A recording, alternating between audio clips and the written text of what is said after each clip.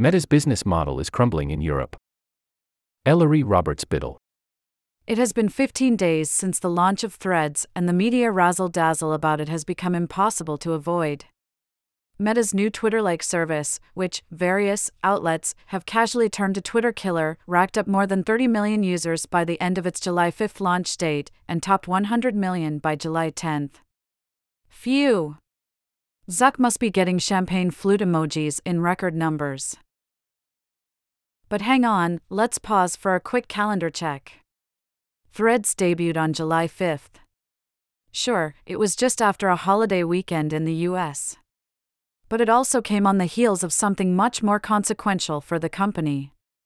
On July 4, the European Court of Justice issued a historic ruling that undermines Meta's legal justification for serving targeted ads in the EU and empowers competition regulators to go after the company on data protection grounds. Legalese aside, this ruling could effectively blow up Meta's business model in the region and has put the company's operations there into serious jeopardy. I recommend Jason Kint's breakdown if you want the legal nitty-gritty. But the bottom line is that Meta is in big trouble for collecting tons of user data without sufficient consent and then mixing and matching it across its services. This is the engine driving the creepily precise ad targeting jujitsu for which Meta is so well known and upon which its business model is based. If Zuck is emoji toasting Threads' success with one hand, chances are good that with his other hand he is feverishly texting the heaviest of his legal and political heavyweight pals like never before. The effects of the ruling are already playing out. Norway's Data Protection Authority stepped up last Friday and temporarily banned Meta from engaging in highly opaque and intrusive monitoring and profiling operations, aka serving targeted ads. Beginning on August 4, Facebook and Instagram will be allowed to serve ads to users, but those ads may only draw on information that appears in the About section of users' public profiles. If Meta fails to comply with Norway's ban, it will be stuck with a daily fine just shy of $100,000. While that alone won't make much of a dent in Meta's bottom line, it's part of a bigger picture that almost certainly will. Other EU states are bound to follow suit. Plus there's the €390 million fine that Meta is already facing in Ireland, stemming from the strategic litigation efforts of Austrian privacy lawyer Max Schrems. Mix this all together with the obvious anxiety that it will cause among investors, and you have yourself a serious problem. If you think Zuckerberg isn't nervous about it, look at Threads just one more time. Unless you're in Europe, in which case, you can't, because Threads hasn't launched there yet. Instagram head Adam Mosseri says this has to do with the company's efforts to comply with the EU's Digital Services Act. But the timing is conspicuous. They may actually be running scared. Researchers in Switzerland recently rolled out an AI model that they say can detect homosexuality by scanning a person's brain. AI ethics and LGBTQ rights experts say the model is dangerous.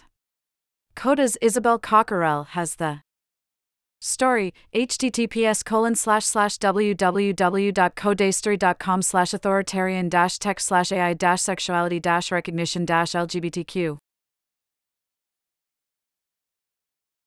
Global news. The launch of Threads is also a reminder of the risks that Meta continues to take in monetizing public conversations. Computer and social science researchers have shown, again and again, that the data collection practices that lie at the heart of what I will now go ahead and call Meta's surveillance advertising business model are a big part of what makes this a dangerous proposition. The model's success depends on attention, views, clicks, likes, shares and comments, and any quasi-public space that does this is bound to run into trouble when it comes to political speech, elections, conflict zones, and any other situation where harmful speech or disinformation can go viral and really hurt people. Hate speech in a vacuum is hateful and might hurt the handful of people who see it. But hate speech amplified by an algorithm can reach and inspire millions. We need only look at Myanmar, Ethiopia, or most recently, Sudan, to understand that it can be deadly. Meta seems hopeful that we'll somehow forget this and embrace Threads as a positive and creative space to express your ideas. Mosseri has actually said he hopes to keep politics and hard news off of Threads. In an intro post, he wrote, "My take is, from a platform's perspective, any incremental engagement or revenue they might drive is not at all worth the scrutiny, negativity, let's be honest, or integrity risks that come along with them. It must be a real drag having to answer to the public and investors about the fact that Meta's platforms regularly amplify threats of violence and hate speech that has led to real-life harm." The New Republic's Molly Tafmok paraphrased Mosseri with this zinger of a tweet. Head of Instagram says, "Please don't be a downer on Threads, we don't want to have to spend money on fact-checking, also no one bring up Myanmar THX. Bjorn." And Meta is feeling the heat elsewhere too. Uganda's parliament slapped a 5% levy on Meta alongside several other big techs. Last week, as part of a new tax law that will apply to non-resident providers of digital services like Meta, Twitter, Amazon, Netflix, and Uber. The law's proponents say it will boost public revenue and that it's overdue from foreign companies that turn big profits in the country. State Finance Minister Henry Musasizi put it this way: "We are looking at the money obtained by the supplier of these services. The money for Uber goes to California, the man makes money but doesn't pay taxes. Fair enough." And Uganda is not alone in this pursuit. Nigeria and Kenya have both introduced similar tax laws targeting digital services in recent years. But can policymakers find a way to keep the tax from being passed on the consumers? Social media and taxation haven't mixed well in the past. Uganda's 2018 social media tax, that President Museveni, in power then, in power now, defended as a way to curb gossip on social media, forced Ugandans to cough up a daily levy before using social media mobile apps. The law sparked widespread protests, and in addition to violating net neutrality principles, it left poor Ugandans facing a 10% increase in the cost of getting online. A year after it passed, internet use among Ugandans had fallen by 30%. Lithuania is trying to bring big tech to heel too, on the issue of political bots. This week, Coda reporter Amanda Coakley and I teamed up on a story about proposed amendments that would criminalize disinformation, war propaganda, content, inciting war, or calling for the violation of the sovereignty of the Republic of Lithuania by force from automatically controlled accounts.